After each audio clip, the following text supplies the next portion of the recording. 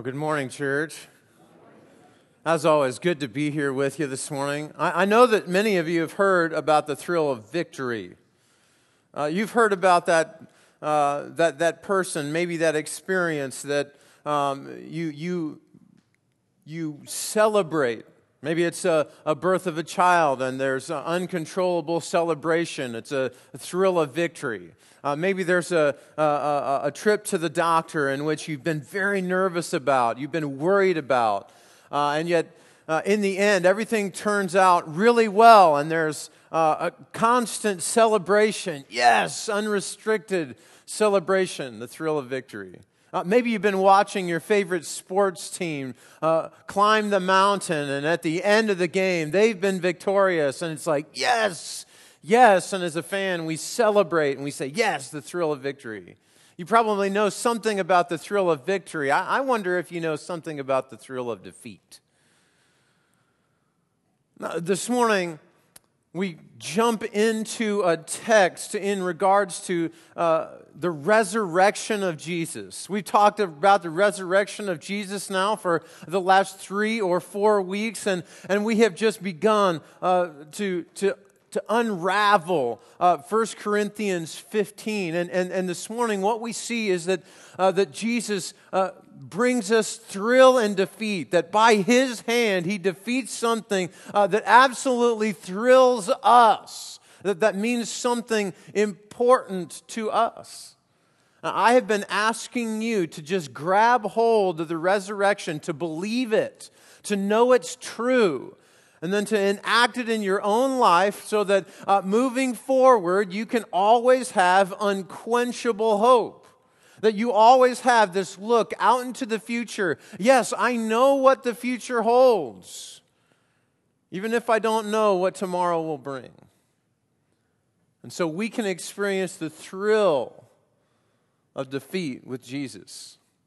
And you can believe in the resurrection. In fact, 1 Corinthians 15, this chapter all about the resurrection of Jesus, has just prompted us over and over and over again. Hey, I want you to believe in the resurrection and the power that it brings.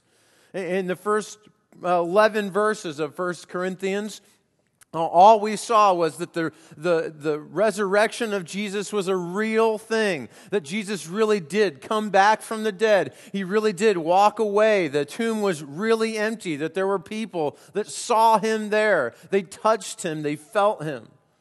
What we saw after that in the next several verses, next 12 verses or so, through about verse 20, is that actually, if we don't have the resurrection, if you are someone who comes here regularly and says, yes, Jesus and the thing that He preached is good news, that if there is no resurrection, then there is no good news.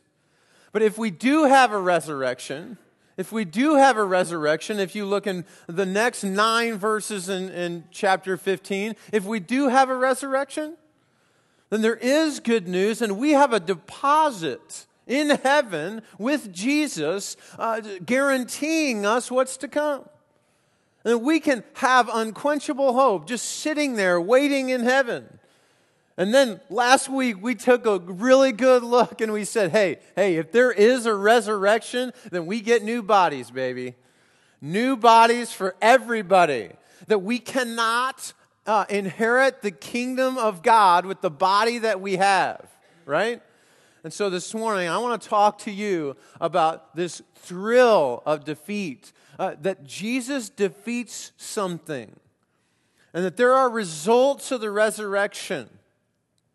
There's some results to the resurrection. There's some outcomes to the resurrection that you and I just simply cannot miss. That we need to grab hold of these things firmly, that we need to grab hold of what is clearly there in front of us with the resurrection. And then we need to respond.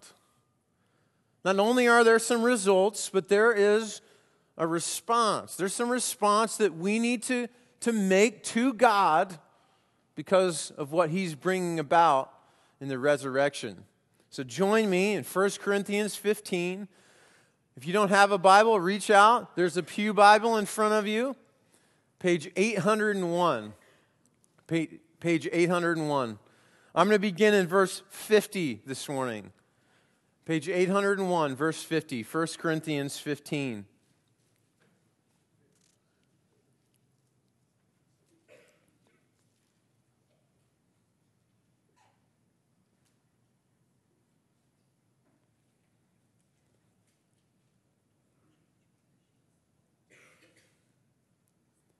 First Corinthians 15, verse 50. I declare to you, brothers, that flesh and blood cannot inherit the kingdom of God, nor does the perishable inherit the imperishable. Listen, I tell you a mystery. We will not all sleep, but we will all be changed. In a flash, in the twinkling of an eye, at the last trumpet. For the trumpet's going to sound, the dead will be raised imperishable, and we will be changed. For the perishable must clothe itself with the imperishable, and the mortal with immortality. When the perishable has been clothed with the imperishable and the mortal with immortality, then the saying that is written will come true. Death has been swallowed up in victory. Where, O death, is your victory? Where, O death, is your sting? The sting of death is sin, and the power of sin is the law. But thanks be to God, He gives us the victory through our Lord Jesus Christ. Now, there's some results that come about because of the resurrection that you and I get to enjoy. One of the first results that we see that Paul talks about because of the resurrection is that if Jesus is raised from the dead, then He actually ascended into heaven. If Jesus came out of the grave, if He was dead and then He was alive again, then He went up to heaven. The other of the Gospels tell us that He was with the disciples, and they were up on a mountain, and He gave them a commission, and He said, I want you to go do this. I want you to remember all of my teachings. I want you to baptize people. I want you to tell them everything about me. And then He ascended into heaven, and they were there, and they were looking up to heaven, and so the first result is just simply this. Because of the resurrection, what goes up must come down. It was the best thing I could come up with. What goes up has to come back down. The result of the resurrection is that Jesus is going to come back again. The result of the resurrection is that Jesus is going to come back again. Take a look with me. In verse 52, he talks about this day, he talks about this time when Jesus is coming back. He says, in a flash, in the twinkling of an eye, at the last trumpet, and the trumpet will sound, and the dead will be raised imperishable, and we will be changed. Here's the deal. There's been all kinds of people for a long time. If you go back in the history books, you'll find all sorts of people at different times in the history of humanity that have tried to say when Jesus is coming back. You know, maybe it was going to be, at the great eclipse. Maybe it was going to be Y2K. Some of you remember that. Some of you don't. Right? Here's the deal. Jesus told us, I don't know. I don't know when it's coming back. I don't know when God's going to send me from the right hand of the throne of God Himself. I don't know when I'm coming back. Jesus told us that. He said more things like this. He said, it's going to come, that day, it's going to come like a thief in the night. Now, how many of you, if you knew when a thief was going to come into your house and take your things and rummage through your drawers, how many of you would have a policeman ready? Yeah, me too. Here's the thing. You don't know when the thief is going to come. That's called insurance, right?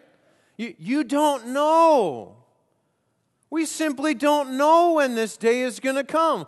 So the message of all of Scripture is that this day is going to come. The resurrection says, hey, what goes up has to come back down. Jesus is coming again. And so we have to be ready for that day. Other parts of Scripture say it's going to come unexpectedly. It's going to come like Noah's flood. Everybody's going to be doing their thing. They're going to be having, Memorial Day weekend plans. They're going to be getting together with their friends. They're going to be going to weddings. They're going to have some parties on the side. There's going to be a barbecue out in the back, and then suddenly it's going to start raining. Right? Jesus is saying, hey, look, when that day comes, it's going to come as a surprise. And you need to be ready. Other times he says, hey, this day is going to come, and it's going to be like a master who left some people to do a job, and then he's going to leave, right? And then he's going to come back at a time that they weren't expecting him. And all the message regarding this day, the resurrection guarantees, is that we got to be ready. And here's the thing about this day that Paul's saying. When it happens, it's over. That's it. Everything gets recreated. And it's going to happen fast. There's not going to be another opportunity like maybe now I'll try and figure out who Jesus is. Right? It happens, and it happens quick, right? The language that Paul uses here, did you catch it? The language that he uses, it's going to be in a flash. It's going to be in a twinkling of an eye. It's going to be at the last trumpet, all right? The images that he uses is like as if I was going to say, when the buzzer sounds, right, the game is over, right? When the checkered flag waves, right, the race is done. When Jesus comes back a final time, it's over. And so we all of us in this room, all of us outside of this room, we got to be ready for a time when Jesus comes back. The result of the resurrection is what goes up has to come back down. And Jesus is coming a final time. And you're saying, hey, well, what about that message last week about the body and all of that? What happens there? He's going to say, hey, look, when that day happens, and it will happen because there was a resurrection, he says you're all going to be changed. So if Jesus were to come back this afternoon, and we're not dead yet, he says, you're all going to be changed. He says, I declare to you, brothers, that flesh and blood cannot inherit the kingdom of God, nor the perishable the imperishable. But I tell you, we will not all sleep. When he talks about sleep, right, he's not talking about some weird cyberspace. He's talking about death there. Sleep, he's talking about death. You will not all die, but you will all be changed. When Jesus comes the final time, when he comes back, it's going to happen quick, and everybody who's following him is going to be changed. The result of the resurrection is that he's coming back, and when he does, everything is transformed. Look, we're talking about the creator of the universe. And he can snap his fingers, and he can create light, and he can create things like dirt and air. And so when he comes back a final time, he's going to snap his fingers and it's going to be done. And all of us, in one form or another, are going to be changed, and we're going to have to be ready for that. The resurrection guarantees that Jesus is coming back. Now, what are some of the other results? The other results are really good. Another result of the resurrection being true, another outcome of the resurrection that Paul talks about here is not only is Jesus coming back, but when he comes back, he's going to drag death behind him. Right? He's going to have hunted down death. He's going to have killed death, and he's going to drag it behind him. The result of the resurrection is that death is impotent. It's gone. It's over. Check out the taunt right here. You guys like smack talk? You guys into that? Okay, you're not that sort of congregation. Okay. Let me tell you that Paul is into smack talk. Okay? By the way, for those of you that don't know what smack talk is, okay? Smack talk is like you're on a court, you're on the field, and you're kind of, you're like winning. You're winning a lot. And you're up to bat maybe. I mean, it is the springtime, and you're the catcher, and you're whipping the other team, and underneath your breath, you're saying things to the other team like, oh, I thought you could catch up to that or something. Okay, you all know what smack talk is? Are you all aware of what smack talk is now? Okay, this is Paul, and he is smack talking because of the resurrection now. Because of the resurrection. Check this out. Look at verse 54. There, right at the end, he says, when the perishable has been clothed with the imperishable, and the mortal with immortality, then the saying that is written will come true. This is the smack talk. Are you ready for it? Death has been swallowed up in victory. And then he starts singing. Where, O death, is your victory? Where, O death, is your sting? Right? Do you all know Queen, the band? Okay? They sing this song at events, We are the champions, my friends. All right, this is Paul's version of that. Okay? Because of the resurrection, the result, the outcome is that death is done away, right? Have you ever been to a high school football game and the student section begins to sing, "Go start the bus, go start"? Have you ever heard that? Maybe that was just in my time,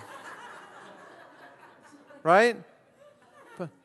Paul is saying, because of the resurrection, Jesus and the death that he has dealt death, because he has killed death, because he has robbed the grave, Jesus is upstairs in heaven next to God going, "Go start the bus." All right? Death has been completely done away with. And notice the next line. Notice verse 56. Because he's going to say the thing that really made death what it was, the thing that really gave death its hurt is now gone because of the resurrection.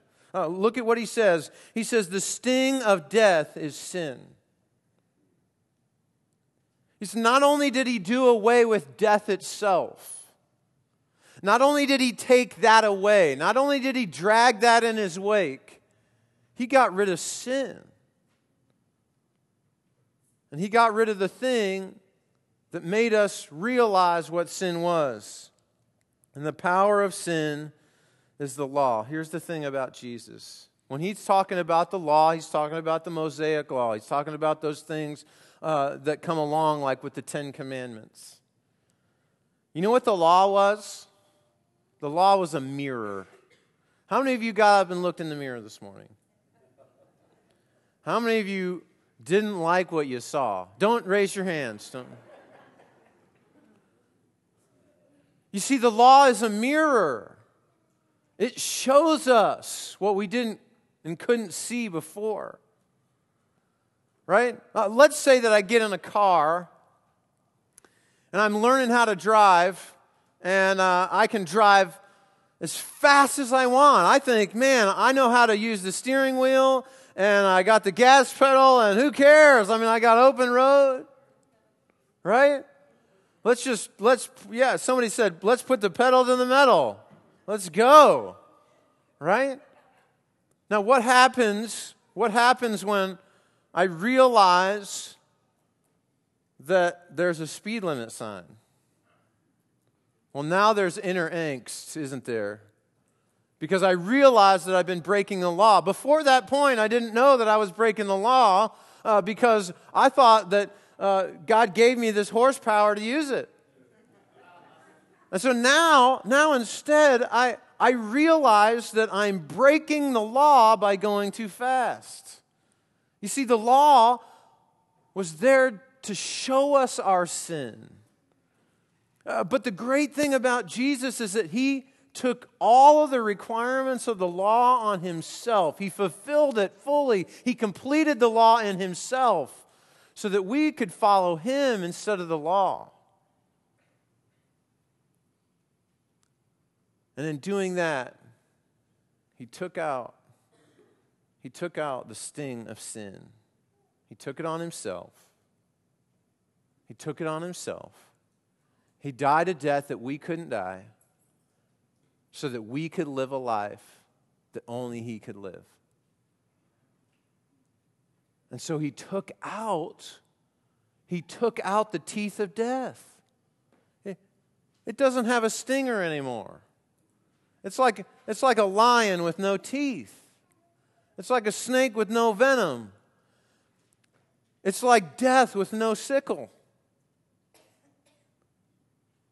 He took its power away.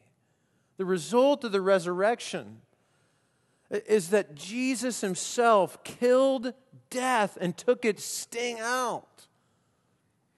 And we don't get that by ourselves. The result of the resurrection is that he takes sin away from death so that death no longer has power over us. So what's our response to all that? What will we do in response? Notice the very ending of this section, verse 57. But thanks be to God, he gives us the victory through our Lord Jesus Christ. It's the thrill of defeat. Death has been defeated, so what are we going to do? How about together we say thank you to God for sending Jesus? How about we say thank you? Thank you, God, for giving me a situation that was painful so that I might be driven to you. Thank you, God, for putting me in situations that would drive me to my knees. Thank you, God, for putting me in traffic so that I might figure out how to practice patience. Thank you, God, for giving me a 4-year-old that all the fruits of the Spirit might come in really handy. Thank you, God, for doing what I couldn't do so that I might live in a way that I couldn't before you. Thank you, God. There are some of you in this room that have an opportunity to go home and to thank God. Maybe you're sitting together with your family and you have an opportunity before you eat at your party this afternoon just to simply thank God for the resurrection. Thank God for that day when he's going to come back and you're going to be ready. Thank God for killing death and taking out sin. Maybe there's some of you that are just sitting there going, I'm not sure about the resurrection, but today you're ready. You're like, I don't want to miss out. And you have an opportunity to partner with Jesus in the resurrection. And if that's you, today's your day. Like, don't wait, let's do this. And you can begin to smack talk death too. And then you can say, thank you. Thank you, Lord, for saving me. Pray with me. Lord God, I thank you for your goodness. I thank you for your word. I pray that it soaks into who we are. Father, I pray not only will we know the results of the resurrection, but we'll respond with gratitude and thanksgiving. That we will share the victory. That we'll know the thrill of defeat.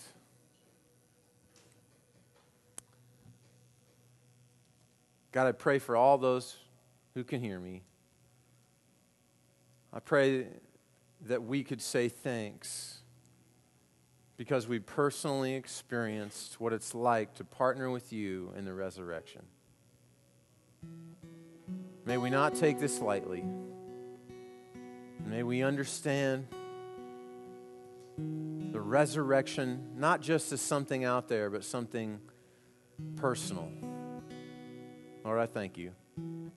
Thank you for loving us. Thank you for being good to us. In Jesus' holy name, amen.